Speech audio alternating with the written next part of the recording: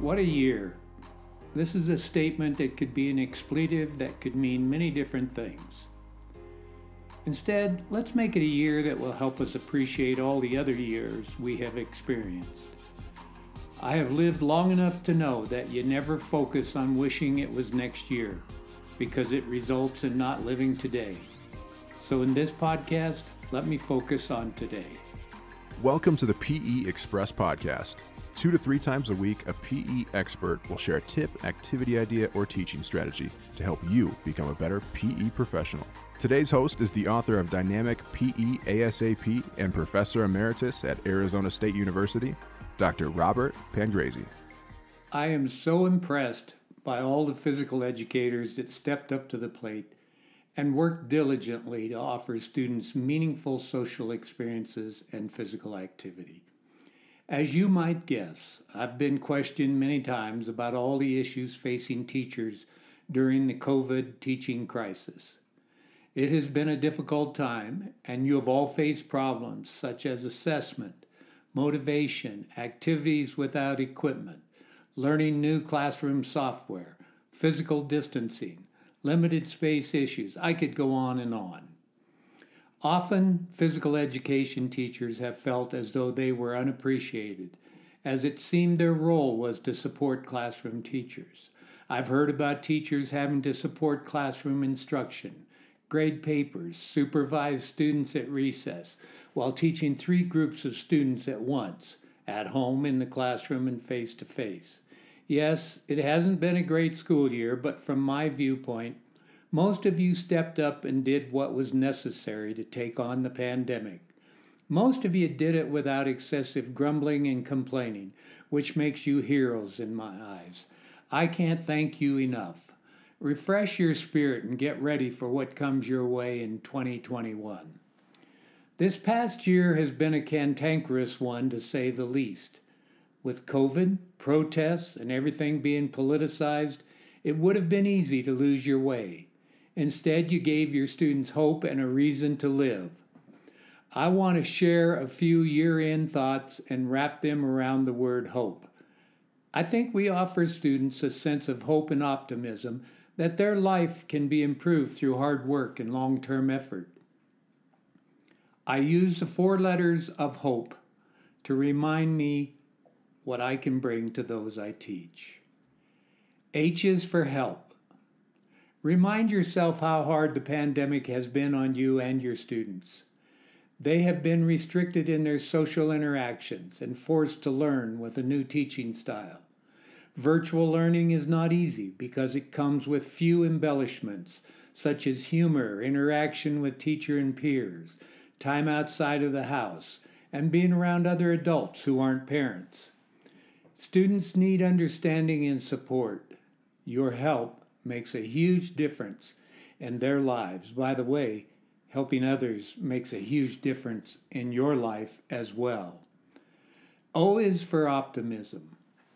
Think about the world students endure during this crisis. Many of their parents are out of work and trying hard to make ends meet. They are with their families around the clock and often hear parental issues that erupt.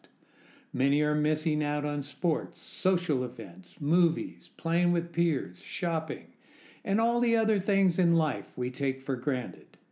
Students need reassurance that things will be better, that the glass is half full, that crisis often brings out the best in all of us. Spread your optimism. It often becomes contagious, and above all, it rubs off on you. P is for persistence. It reminds me of how hard it is to teach virtually. Good teachers always want all students to be on task and learning together. It's why many of us are coaches, because we love to get everyone on the boat and working toward a common goal. And then along comes COVID and virtual teaching. Now all it takes for students to show they are bored or that they don't want to learn is a keystroke to turn off their camera.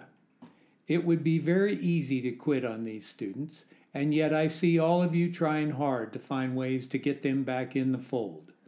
That is persistence. That is caring. That is a true mark of a real teacher. E is for expectations that we have for ourselves. It would have been easy to let 2020 take us down. COVID and all our social and political stressors made it easy to get down and fall into depression. I have to admit, there have been times this year when sadness and feeling blue found its way into my life. That is when I reminded myself that I expect to rise above these rather short-term issues. COVID has impacted us for less than a year. I think of those who survived being prisoners of war or living in concentration camps. We are all in this life together, and it behooves us to help others when they feel down, and in return, to accept their help when we need it. Expect yourself to weather the storm. Enjoy today by remembering that yesterday will never come back, and tomorrow is always a day away. Today is your life. Expect to enjoy it today. I close by thanking all my fellow teachers.